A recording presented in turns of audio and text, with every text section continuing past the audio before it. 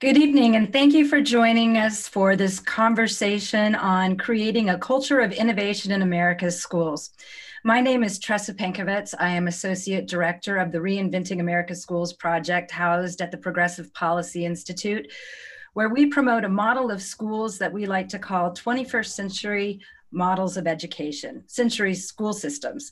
By that, we mean schools that give parents more choice, give schools more autonomy, all in exchange for higher standards of accountability.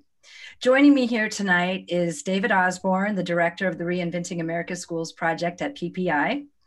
And we are also very pleased to welcome our three panelists. They are Mariama Shahid, who is the co-founder and CEO of Global Prep Academy in Indianapolis, Indiana. We also have Pedro Martinez, who is superintendent of the San Antonio Independent School District, and Chris Gabrielli, who is the co-founder and CEO of Empower Schools. And you'll be hearing from all of them very shortly. So the 21st century schools that we are going to talk about tonight have several different names. Some are called partnership schools, and other places they're called Renaissance schools.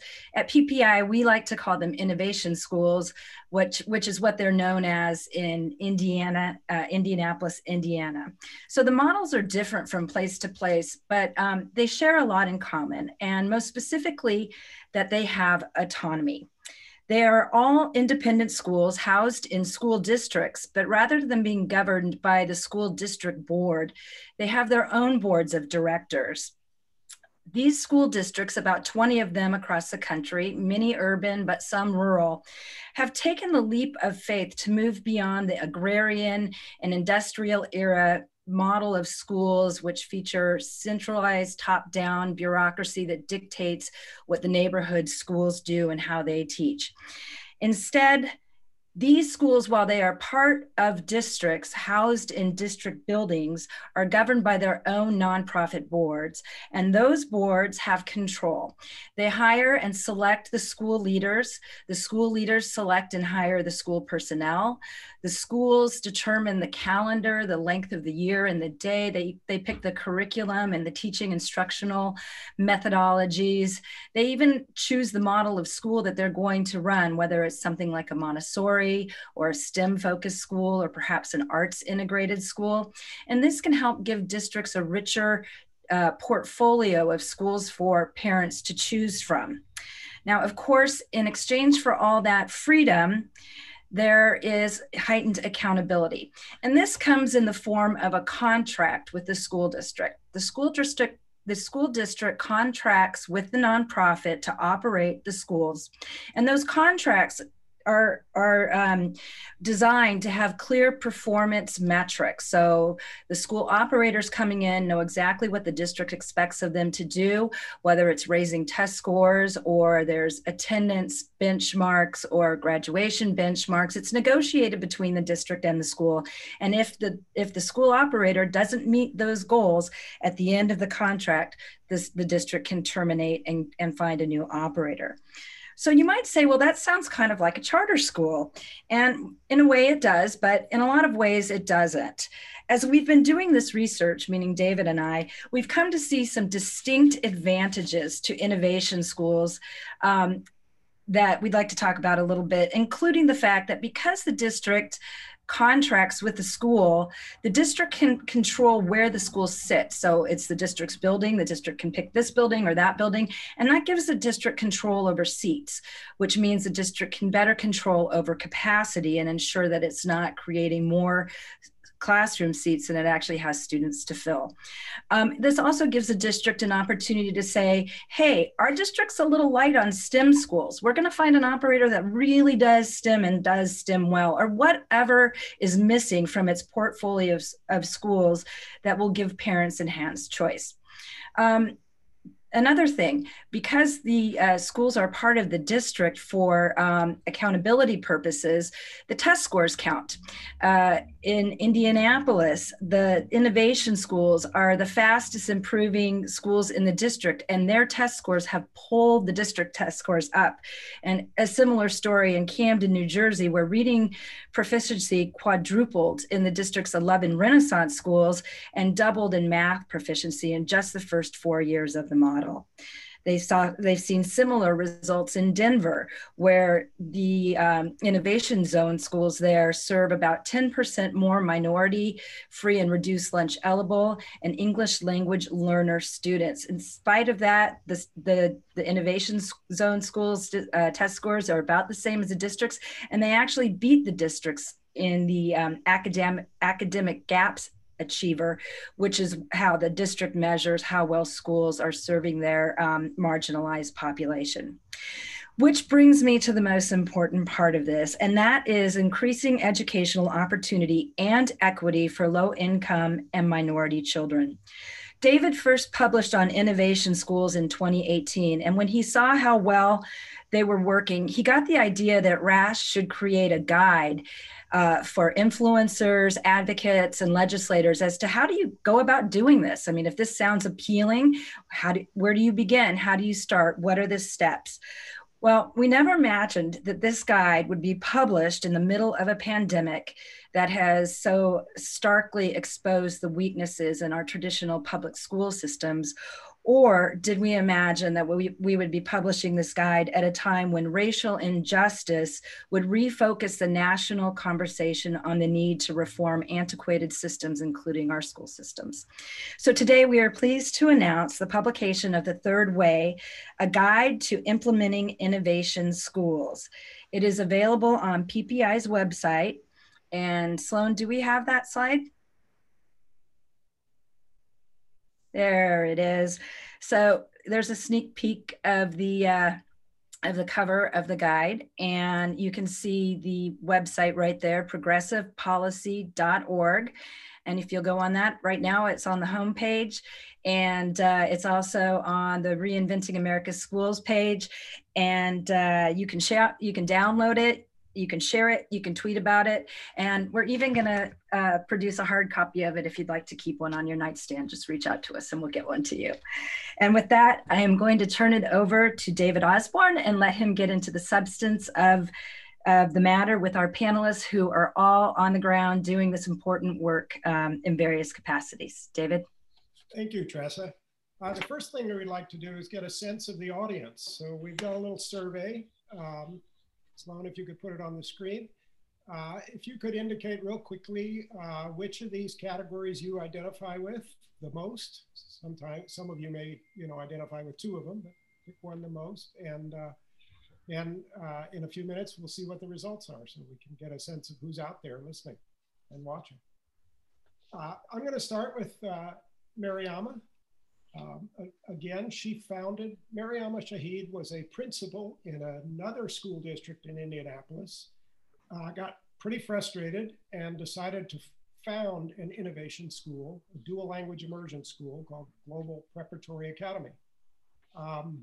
You've been at it now for what, 3 or 4 years? This is year 5. Year 5, great. Yeah. So tell us what it was, why you chose to do this as an innovation school. So thank you, David, for having me here tonight. And I'm excited to talk about innovation because it's something that I began my career as a classroom teacher, and I never expected to become a principal, let alone found a school. But what I will share is I was in a district for 17 years and was a teacher there, was an assistant principal, and also was a principal. And it became pretty clear to me within those first few years of being a principal that I was really a middle manager of a superintendent's vision.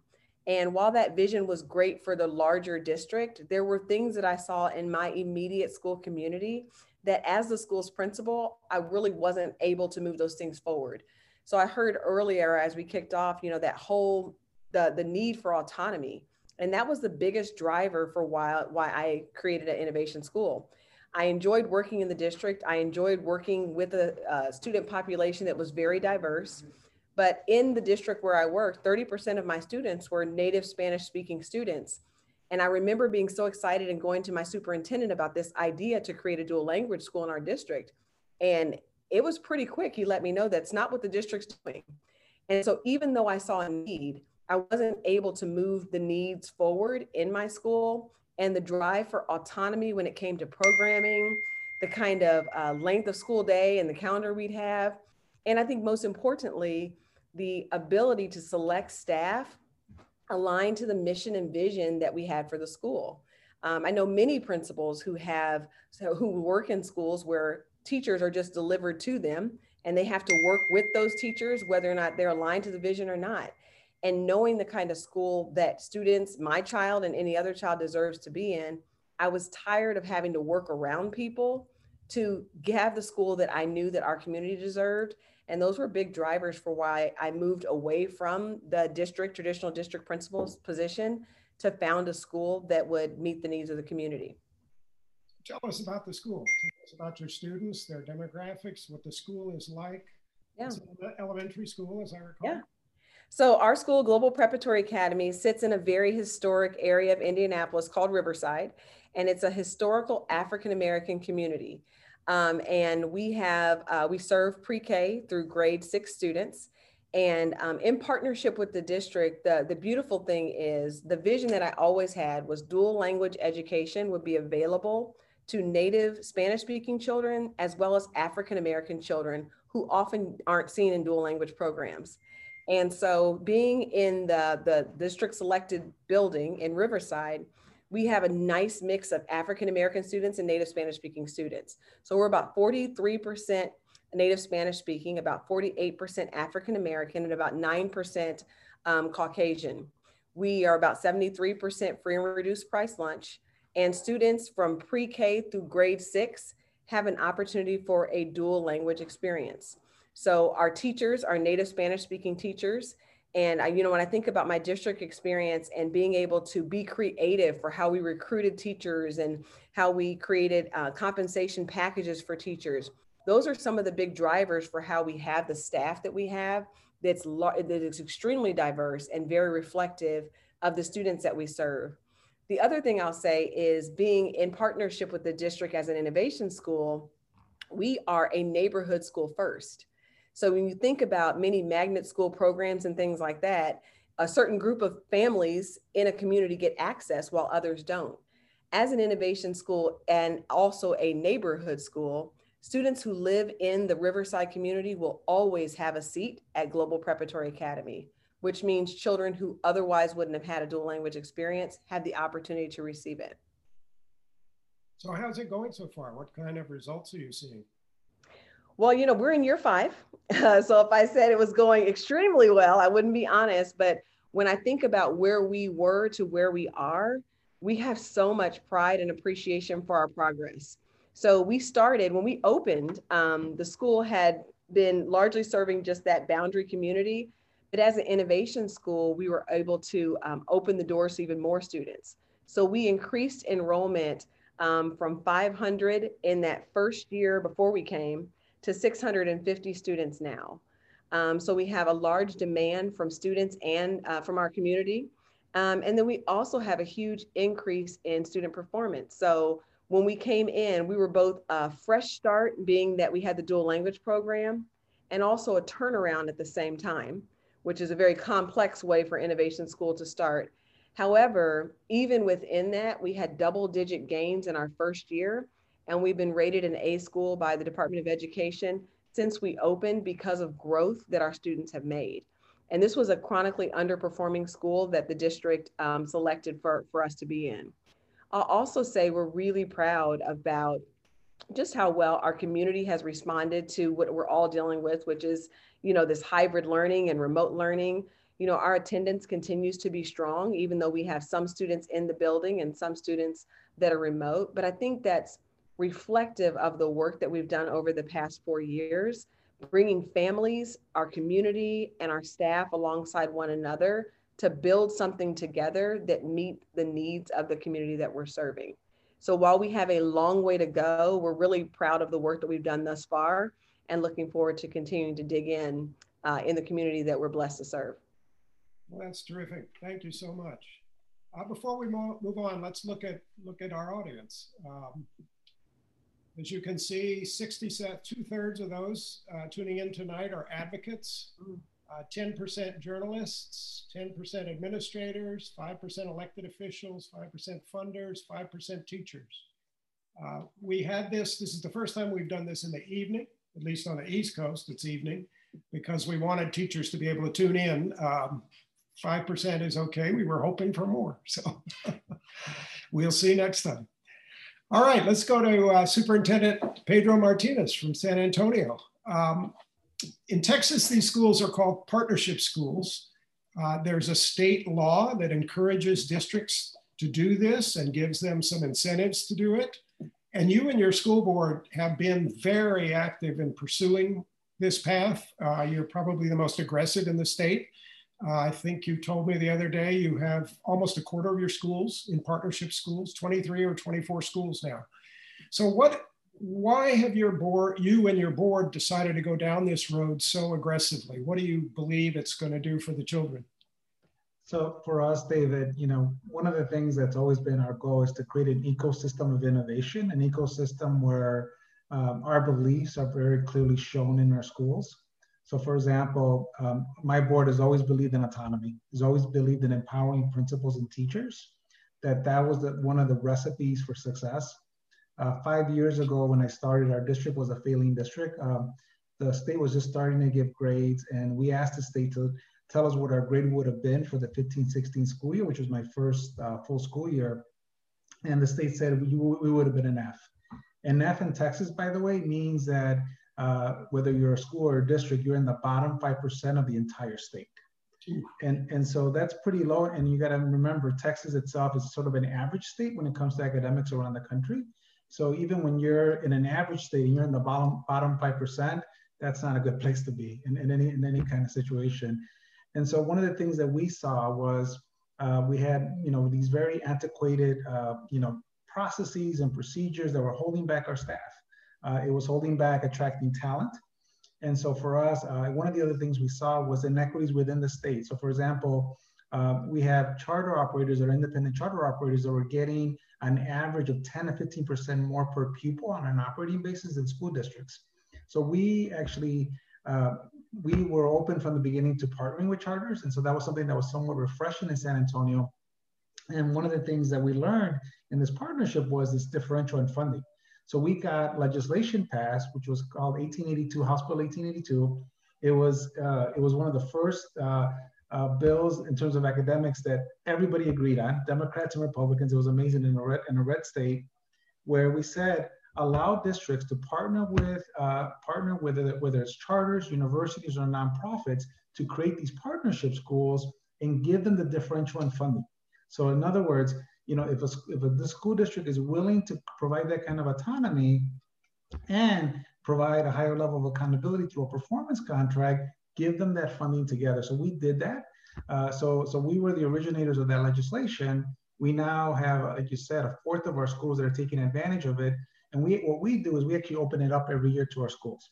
So we allow the neighborhoods and the communities to be involved. There's actually a vote. There's a vote of parents as well as staff. And it has to be at least 70% of all registered parents, as well as our students, parents of registered students, as well as of staff. And we've done that process for years. And even though we always have our critics, because some people, that we'll always, we can never make everybody happy. But I'll tell you, when it comes to the staff of that school or the parents of that school, they're part of it. And so they have ownership of it.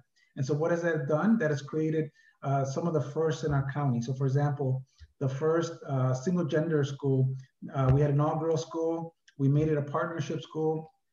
And now we have an all-girl primary school. By the way, our secondary school is one of the best in the country.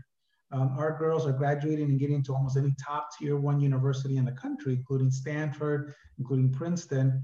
But now we also have a program that starts with kindergartners, with our young ladies, kindergarten through 1st grade. David, the school was so popular, I had to open up an additional three full kindergarten classrooms. And this was in a building that had been underutilized for years. And now just in the younger grades, I already had a huge waiting list, and it pained me so much that I said, we're just going to renovate 3 more classrooms for them. And so the partnership schools we have seen, by the way, they're at different places. Some of them are top schools. Some of them are in the process of turning around low-performing campuses. And what we've done in these partnership schools, first of all of the partners reflect our values. And it's a combination of, for example, we have Democracy Prep, who's helping turn around one of our highest poverty schools in the district. We have the Relay Lab School, who's brought in some of the most interesting curriculum that now other schools are sharing in to a couple of my schools that are also turnaround. Then I have my innovation schools, whether it's my single gender schools. I have now 2 early college programs where my children get associate's degrees with high school degrees, and they're partnering with the community college as the partner. And so you have partners that are aligned in vision, they're aligned in values, but we're promoting innovation because our board is allowing them to have the autonomy to define the curriculum. They're passionate about that curriculum. So what I love is that no matter what happens to me and my board, they're going to sustain it. And because they do have their own local governing structure that's all made up from the community, you know that that ownership is going to exist. So what we have seen as a district, it's built, it has helped us build this ecosystem of innovation. And your partners, you said some of them are charters, but many of them are not charters, correct? Do you have a university? You have different kinds of partners. Yeah, what's interesting, David, is, so like I said, our vision was to build an ecosystem. It wasn't about an initiative. It wasn't about a program, because I think so many times where many of my colleagues, get tripped up is, you come in as a brand new superintendent and you have all these great ideas, but it really doesn't matter because a lot of them become programs or initiatives that just really don't last, And so what we said is, no, this is about changing the whole ecosystem. It's about changing the entire conversation. And so what we did is when we set up this legislation, we purposely opened it up and then leveraged some of the tools that the state already had. So the state already had a concept called in-district charters that allowed traditional neighborhood schools to have all the autonomies of independent charter schools, so which I loved, because I said, okay, in Chicago, when I was there, we were always looking for something like that, but it was never really in legislation. In Texas, it's in legislation. And those in-district charters get access to some of the same grant funding that outside charters do. So again, it creates a lot more of an equitable landscape. And so for us, the partners, for example, have been like high school. High school, is one of the national premier entities in early childhood. Well, they partner with 2 of my Head Start centers. And, for Head Start, you got to be really poor to qualify. And these are some of the top early childhood centers in the state. When you look at their diagnostic data, and these are very high poverty children. And high school is the curriculum, but now they're the managing partner. And by the way, all these are co-managed schools. We all manage them together. We have, like I said, our community college that has just been approved and this fall is working with our early college programs. We have an IB nonprofit that their whole passion, they think IB is going to save the world. God bless them. That's what they feel. Well, they have 8 of our IB schools because, again, their mission is about IB.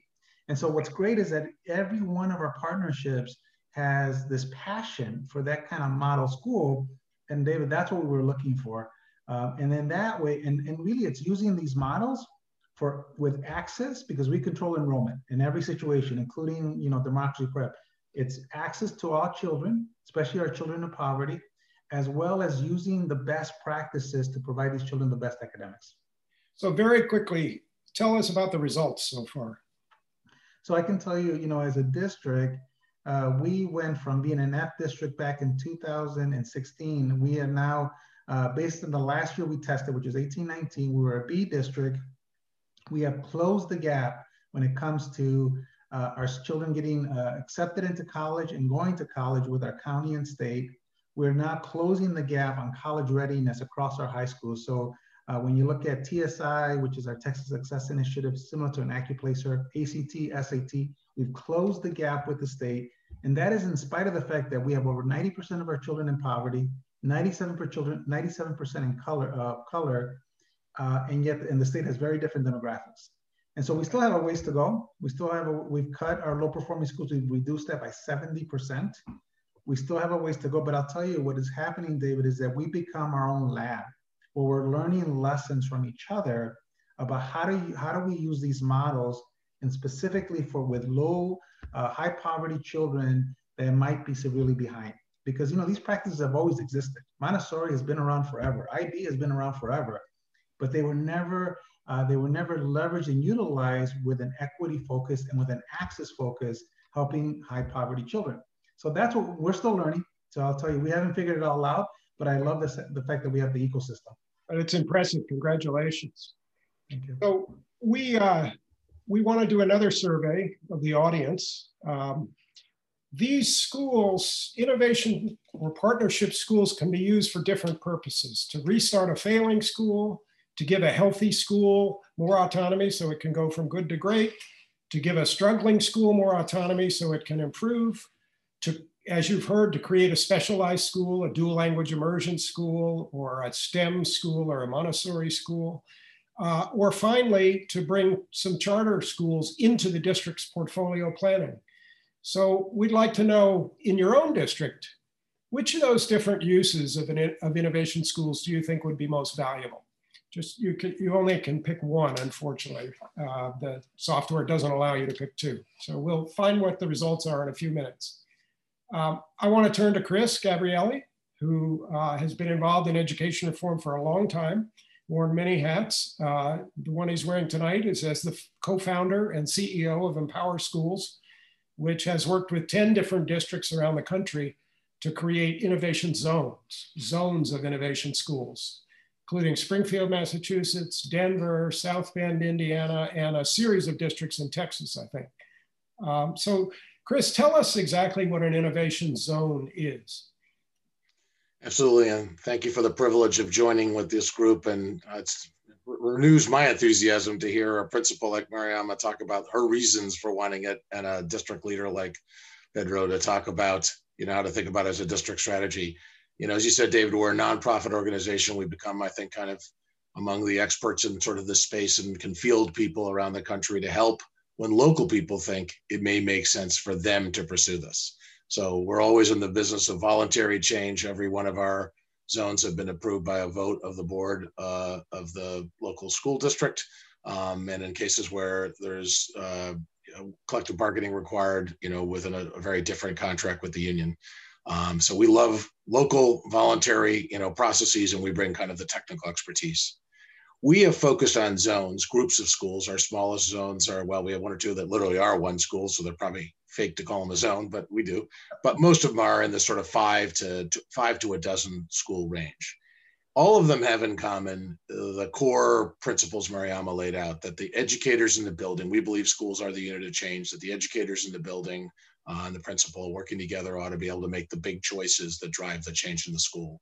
Some of these schools choose to work together in clusters. You call it an operator, you call it a CMO, you can call it a network, but with a partner to have a more consistent thing. Some of them are one school at a time.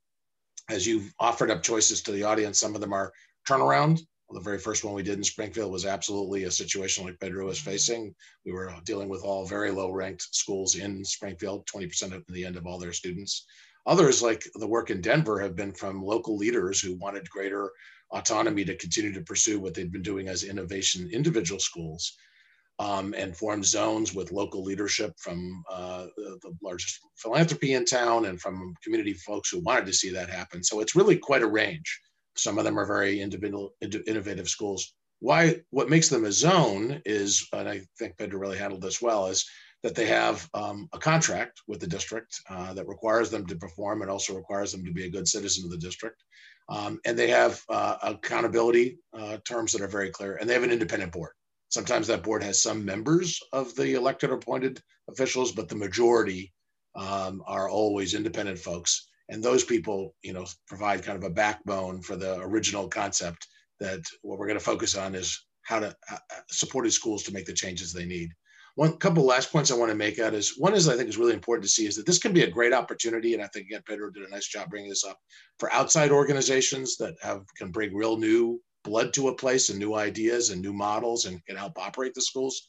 But it's also a great opportunity for educators from a place, I think closer to Mariama's story, who are right there, they're already ready to go, and maybe they're already district leaders, and they want the chance to get those freedoms, and they're willing to put the accountability, things on the line. And it can be both. We think, in fact, the best zones combine both. Some amount of change and fresh ideas. I love the way you described it as an ecosystem and so on, Pedro, but also, recognizing some of the best educators, and often some of the ones who've not had access to the kind of, philanthropy support and other, incubators and other things, who are ready to go with some support, should get that chance. So that mix. And the last thing I want to say is a good zone, and I think you captured this nicely, Tressa, when you began, is both great for the educators in that building and their opportunity, but it's also great for the district. It's not in spite of the district, it's aligned with the district. These are district schools the district gets to count, as you say, David, but gets to brag on. It's a strategy. And to do that, I love how Mariama talked about the neighborhood pattern, and many districts want neighborhood pattern. I like choice. I'm fine on choice, but some districts, many, especially for elementary schools, want neighborhood choice. And I think you should have excellent neighborhood schools, not say, you're not allowed to have good schools unless you want to change the patterns of your community. That's important to many districts. And I think most innovation zones are set up to accommodate those reasonable goals for the district. So most of the zones you've worked with are only a year or two old now, but there are a few in Springfield, Massachusetts, and in Denver that have been around for 5 years, roughly. How are they doing? What kind of results are we seeing? Yeah, and we're proud of the gains made at a number of the schools. Springfield's our longest standing zone. 9 schools came in at the beginning. All of them were in the bottom 1 or 2% of the state.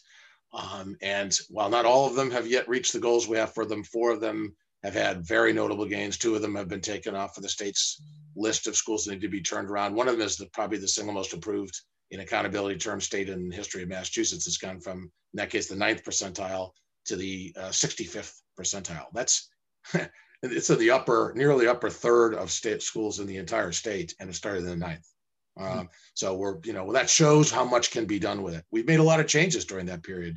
By having a board that really believes in this and having a kind of, to use a term that some people don't like, but I'm fine with it, portfolio approach. We've made 14 significant changes over this period of time. We have 4 new schools this fall, and part of what the zone staff does is manage those transitions, which need to be managed with grace with regard to teachers and leaders and communities. It's not as simple as just starting a new school from scratch. Often, Mariama must have gone through this. It's like starting a school inside an existing school. There's a transition. There's a lot to manage, right?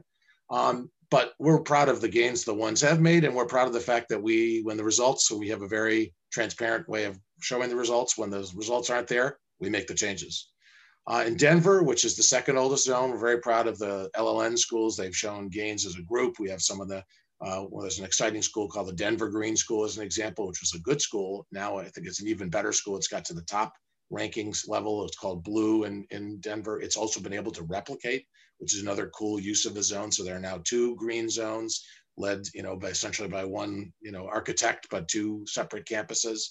Another Denver school just won one of the White House. Point out, Denver Green School is a teacher-run school. The Denver Green School is a super interesting combination of, there's principals important, but it's got a very strong teacher democracy voice. Yeah. So we, look, results matter, but we believe there are a lot more ways to go at it. One last point I'd make on results, I'm glad you made that point, David, is Mariama and I were talking when we met earlier on a preparatory call about how do you define success? And certainly we care about the academic scores, and so does Pedro, but we also care about the enthusiasm of the community. And that's really high for all of these schools. They're on the boards of schools or zones in our case. We care about teacher, both opportunities to grow and retention. We're very proud of the fact that the teachers union in Springfield voted by 93 to 7% to renew their contract after their first 3 years, because they saw that having more voice in their school and being paid to work more hours was a more attractive deal than, frankly, they had on the other side of the line. We are proud that, Denver's renewed by unanimous vote our first zone that came up for renewal. Like, we look at a lot of measures, not just, the academic scores, but the academic scores are critical. We need these kids to have the skills. Thank you. Thank you. Before we move on, and I hand it back to Tressa, let's look at the results of the 2nd survey.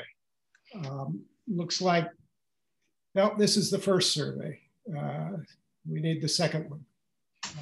So I can read them to you. People see the value in all these different approaches, 26%, there you go. For a couple of them, 22 for another, 13 and 13. So as you can see, there are many reasons to give public schools enough autonomy to do wonderful things that the sort of cluster of bureaucratic rules and practices that we've inherited from the past make it impossible or difficult for most public schools to do.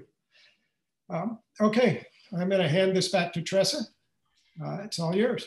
And I am going to immediately start by asking you a question, David, and it's a question from the audience, so I want to make sure that we get to it. It's a question from Sean Gill, who wants to know if a state law is needed to create innovation schools, and what are the key ways that this law would differ from a charter school law. And this is your chance to plug our model legislation along with the guide. So far, every state that's done this has a state law making it possible. Apparently, there are just too many rules standing in the way of doing what you have to do it without special permission from the state. Theoretically, in an ideal world, that wouldn't be the case, but it seems to be the case in the United States of America. It's different than a charter school law because for the reasons that the innovation schools are different. They're not completely independent. They can't locate where they want. They can't duplicate when they want. They are part of a district. So it's a way to get the advantages of the autonomy that works for charters and the accountability that weeds out the failures, but give those advantages to a district. So the law is a little similar, but there's a lot of differences. And as Tressa said, we have model legislation in this guide that we looked at Texas's law, we looked at Indiana's law, we looked at Colorado's law, we looked at the others, and we kind of put something together that we thought made the most sense. And we hope it can be a template that state legislators can use in other states. Thanks, David. Okay, so I want to hear from our panelists, what are some of the key lessons that you've learned? And I think what I'll do is I'll start at the school level, and then I'll go to the district level, and then I'll go to the overview with Chris. So Mariama, what would you say is you're giving a fellow teacher or a fellow educator who's embarking upon doing this? What would you advise? So I would advise to take the animal that you're trying to tame one bit at a time, especially when you're going into a space and you have all of these ideas and everything that you want to do. Be realistic about what you can accomplish 1 year, 1 quarter at a time, and be really granular about how you're going to go about doing that. And one of the lessons that I know I learned early on as a leader, you have got to get the buy-in from the community and the people that are on the ground doing the work in order for it to work. And can you share a couple of the examples of what you did that we talked about earlier for the guide? Yeah. So a couple things. So I don't know which thing you're speaking of, but there have been so many, Teresa, but I'll say that one of the things when we first came into the school building, we were coming into a school that had chronically been underperforming.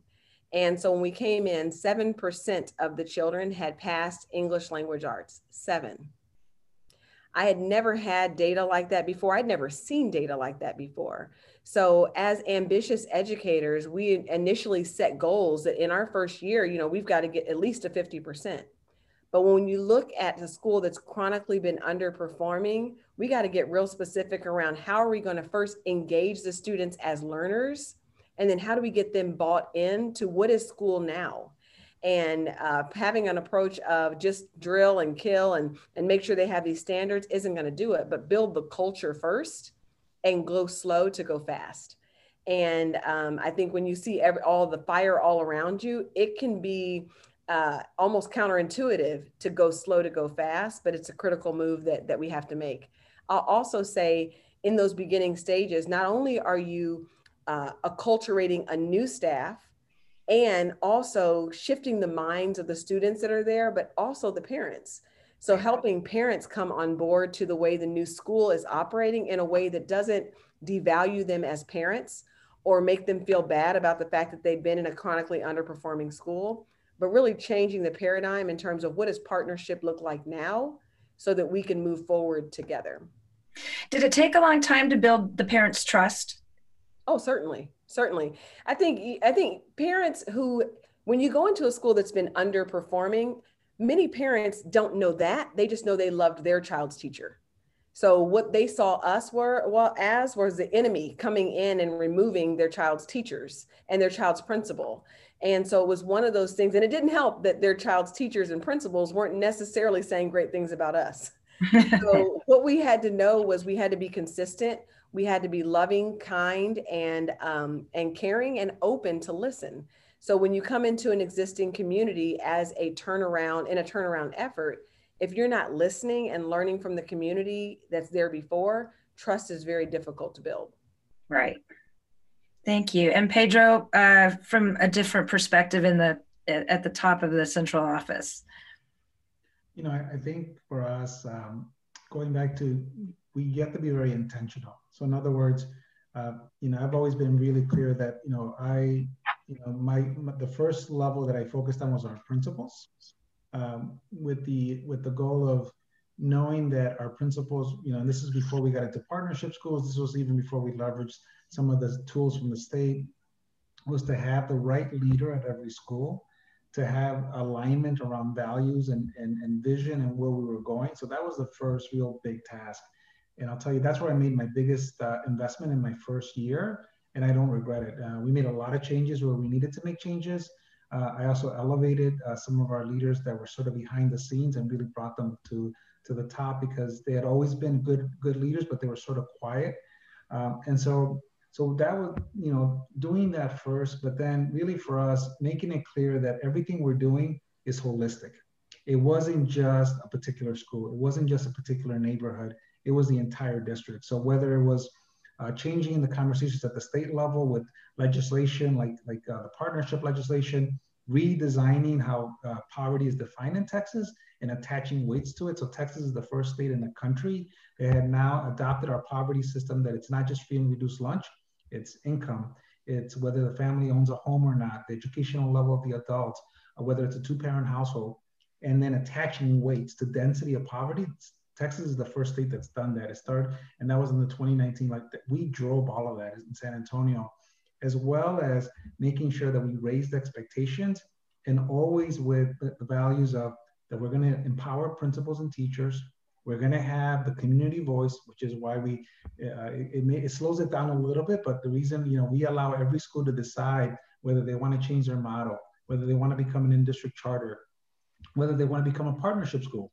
We literally are the matchmakers. We literally match partners with the principal, because for us, we always say, you know, I start with my principal. Once I'm bottom to the principal, that person drives everything. And then it's a matter of values with the school model and that community.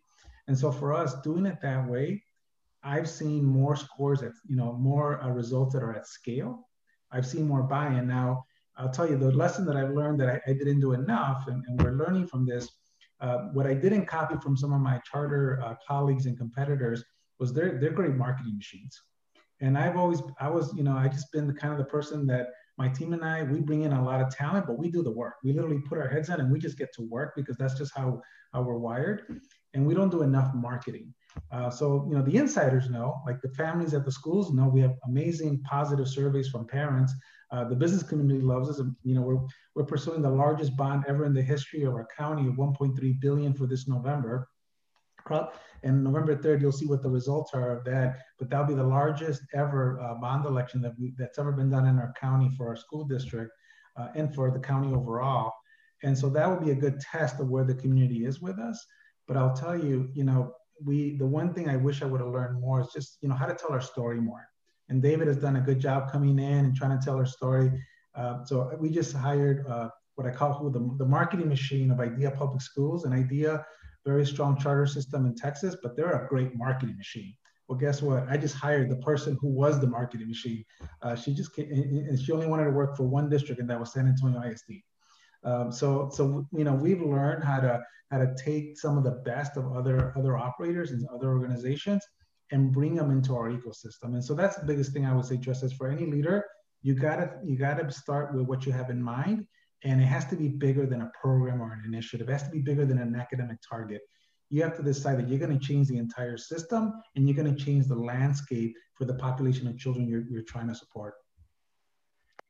Yes, we heard the same thing from the superintendent in Indianapolis. The communication aspect is, we heard it from Jamie Vanderwall in the portfolio office in Indianapolis. The communication just cannot be overemphasized. Chris, I'm going to switch gears just for you just a little bit and ask you to talk just a little bit more about the Denver Green Schools teacher-run model and how to engage teachers and teachers unions associations around the innovation schools, you know, in general. You're muted. Sorry about that. Okay. So rarely do it to myself, so often others wished. But anyways, you know, I think, look. Well, I'll rein you in because I have one more survey to get through before we're done. I think this approach, one of the reasons I'm such a deep believer in it, it is such an empowering approach. It is so much about giving educators, both teachers and principals, the opportunity to have the level of voice they've never had in the critical decisions at their school. And I find virtually every educator chafes about that. Not every educator is ready to use that full range. Not every educator necessarily agrees with the model when you have a sort of tighter or clearer model at a school. So there's some issues to be addressed. But the level of embrace that teachers and principals give when they get that choice is, pretty extraordinary. And I think that's what this bet is. It's a bet on agency more than anything else. That when people make a decision, they own it a ton more than when they're told an expert somewhere else has determined it for them. It matters what the quality of that decision is, and you got to refine those decisions. And I'm not, dissing expertise. That's a different webinar somewhere else. But I am saying it's a big difference whether you have that sense of ownership. So when it comes to, teachers, as I mentioned earlier, for example, in Springfield, the teachers voted 93 to 7% to continue this really quite different deal, than the standard union deal that they have elsewhere in the district. And, that's after 3 years of doing it. So that gives you a pretty good sense of what their enthusiasm is. I don't want to hide. There are politics here. There are many people in teachers unions and other associated groups who are suspicious that this is some form of, charter privatization is the term they choose to use. It's not one I think charters are public schools, but I understand people can spend a lot of time debating the details of that. What I think is unfortunate is when, those kinds of big national fights sort of get in the way of the kind of innovation that an individual educator leader like Mariama or a strong district leader like Pedro want to do. So that's where I get excited. There are plenty of places in the United States where people do want to do things differently, not only at the bottom up, but at the district level. And I think if we make it a lot less about some cosmic fight about who runs things and far more about how do we get excited educators. So you mentioned the Denver Green School. I mean, it's a great example. This is not a model we brought to them. These people had this model. It was a shining star in Denver, but they wanted more of the resources and control over the resources and more autonomy to go further. So our contribution was merely helping them find the right contractual legal path by which to do that and to support them as they then were in a position to expand. And they believe so strongly in teacher voice that they have co-leaders of the school who are teachers. I don't know that every school in our system, set of zones around the country would want to do that or should do that. I know it works really great for that school and for their students and for their expansion in Northfield. So, part of this is really being willing to trust educators and then have the accountability procedures, David, you care about. And, that's very important. I don't disagree at all. But if you start from the point of view that you can't trust the educators, I really don't see how you get to the change you want to see, and especially at scale in this country. Okay, that was an excellent explanation. I am going to jump to the next survey. We're going to do this one fast because we're running out of time. And this is, what do you think would be the biggest impediment to creating innovation schools in your community? And the choices are money, central office control, fear of the unknown, fear of accountability, or apathy. And while you're making your decision on that, we're going to take one more question from the audience, which is a good one. How do innovation schools or zones address homelessness among students? And I'll let whoever wants to grab that one jump in first.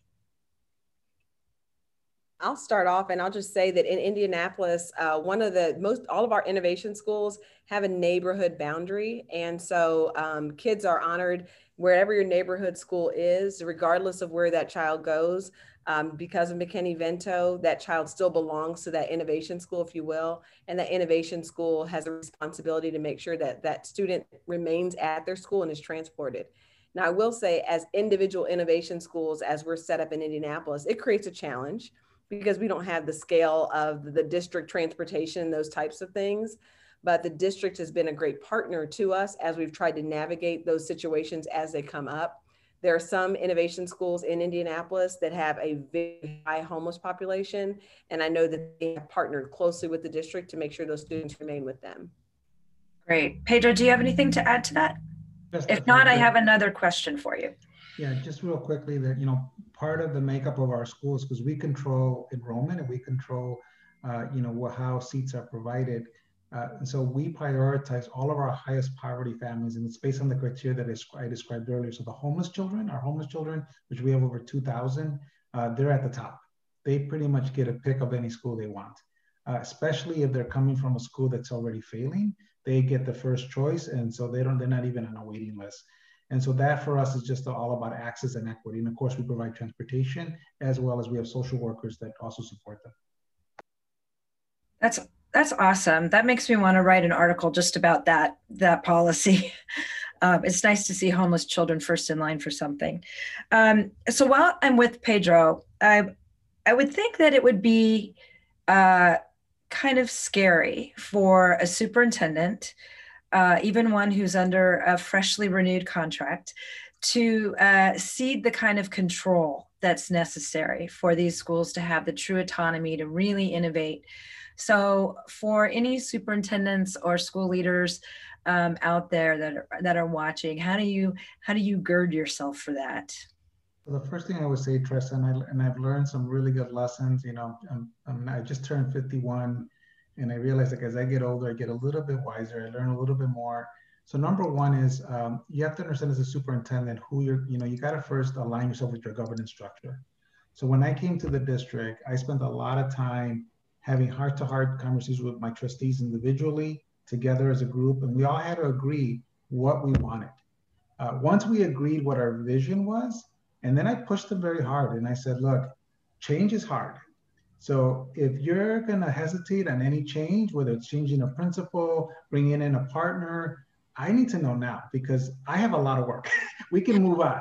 And so Tressa, in my 6th year, I have not had one decision that wasn't a 7-0 vote with 7 elected trustees. By the way, we have closed schools, we've redesigned schools, we have terminated staff for performance for the first time ever in the districts. We weren't terminating teachers in the past. We've changed policies that were very restrictive for principals in schools. And by the way, with people with signs saying to fire me, trustees running for election where it was clear in the newspaper that it was about me. It wasn't about them. It was whether they supported me. And I'll tell you, Tressa, the biggest advice I'd give everybody is, when you're new to a community, you are a visitor. I don't care if you're there 5 years, 20 years, if you weren't born there and you didn't grow up there, you're a visitor. And so you have to remember that your board, the people that back you, whether it's your teachers or many of them, they're from that community. And how did you convey that same sense of temporariness, if you will, with bureaucrats that have been entrenched in the central office maybe for decades? So Tressa, the number one thing is, and our trustees will tell you this, we always ground ourselves talking about children, no matter what. And so what's interesting is that when we get to any conversation, you and I may have a difference about an approach. We may have a difference about a decision, but then we go back to children and say, okay, so are you making that assumption based on what's best for children or something else? And we push each other, but I'll tell you, Tressa, it was my biggest advice, get your governing structure behind you, because trust me, if you're a leader and your governance structure is not behind you, you're not going to be able to have sustainable results. And I realized that the number one job of any leader, whether you're the principal or you're the superintendent, is you got to get your governance structure behind you, because at the end of the day, you need them to have your back. And what I say to people is, because I'm not from the community, they become my conscience. They're able to tell me like, oh, this is not going to go well, Pedro. And I just, and these are individuals that for me reflect the conscience of the community, because you're always going to have special interest groups with their own agendas. So that's what I would say, Tressa, is the number one thing. And like I said, I'm very proud that we have not had one vote that wasn't a 7-0 vote in our district, no matter how controversial it's been. That is a Guinness Book of World Record practically there. Tressa, can I jump in with one thought on that? Sure, absolutely. It's something I want to bring up because I think it's part of district change and improvement. There's a lot of different strategies, but one of the really interesting things when autonomous schools have the choice whether to purchase services or not from the central office is 2 wonderful dynamics happen that I think are part of long-term change and a real strength to innovation schools or zones. One is they have to be priced out. Districts have to actually go through the math of understanding how much are we spending at central office on certain things. And, a price has to be established, which honestly has not often been done by districts as a core way of thinking about what they do. And then they have customers, and those customers don't necessarily buy things. And one of the fascinating things I've seen in a couple of our districts that have more matured is it is very interesting and challenging, but also helpful when you're superintendent to discover that some of your schools don't want to buy some of the services or at all or at the price point that the district's offered. And a good leader, and you got to have a great leader, what they challenge their own team to say is, hey, you need to meet these customers' expectations and make changes, right? And I think that's a really healthy dynamic for a district. Well, let's ask Mariama. Is there anything that, I think you might be muted. Yeah. Is there anything that Indianapolis wants to sell you that you're buying elsewhere because you can get a better deal or you get better customer service? Well, I can tell you that that whole level of service challenge is something that we've been mitigating as we've gone through this process. When our school opened 5 years ago, there were maybe 4 innovation schools. Now we're more than 20. So when we first opened, like so many, we were just trying to get the doors open, get the kids in and get started. As we've started to get to a point of critical mass, we now come together as operators around what's working and what's not working. And what we've seen as a result is the district step up a little bit more differently when it comes to being clear about what we're receiving, what that price is, and even now the push to service level agreements. So it's not. Can you give us an anecdote for people who are listening that may not really know fully what we're talking about? So for example, when it comes to cafeteria services, that was one of the biggest ones when we first opened. We're a dual language school. We're multicultural. We focus on global understanding. And we really wanted to look at having another service provider for lunch. And so we immediately started looking at other vendors. Now, what's interesting is that the district had set up the kitchen, so they were all warming kitchens. So even though we had the opportunity to look at other vendors, it was really set up. So we had to stick with the district and we couldn't get anybody else because all they had was a warming kitchen. And so by lifting that as a concern as additional innovation schools came in, the question became what is really negotiable and what has been set up to sound negotiable, but it's really not. Another that I can tell you about is our custodial services, that you don't have to go with the district services for custodial, but some chose not to and some chose to. But the linchpin we found was if you choose to leave the district, making sure that there is district support and people that understand innovation within the larger system is important, because there are people inside of the larger district that don't support innovation. And I think that's very difficult because for innovation operators, we have to figure out who can you talk to that really is trying to help you get to the other side and who really wants to see innovation schools closed down, because there's a question as to where does a central office employee fit if the central office becomes really just a service provider. So those challenges that we go through are things that we're still working out, but we're only year 6 in Indianapolis in the innovation space. But our push is being clear about the services we're receiving so that way we can make wise decisions as to whether or not we buy in or we don't. Got it. So let's look at the results from the last survey. And so we see that, not surprisingly, central office control and fear of the unknown are the two top tied for things that would be inhibitor. And that's why webinars like this are important, and papers like we've produced at Reinventing America's Schools, including the new guide, are important because we hope that we can start changing some hearts and minds around this, because we know these schools are really working for low income, especially urban children. We are at the end of this webinar. I wish I have so many more questions. Will you all come back for another one another time? Okay.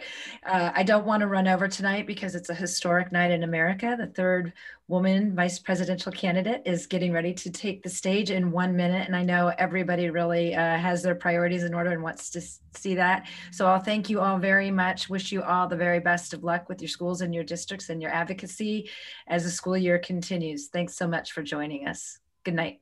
Thank you. Thank you.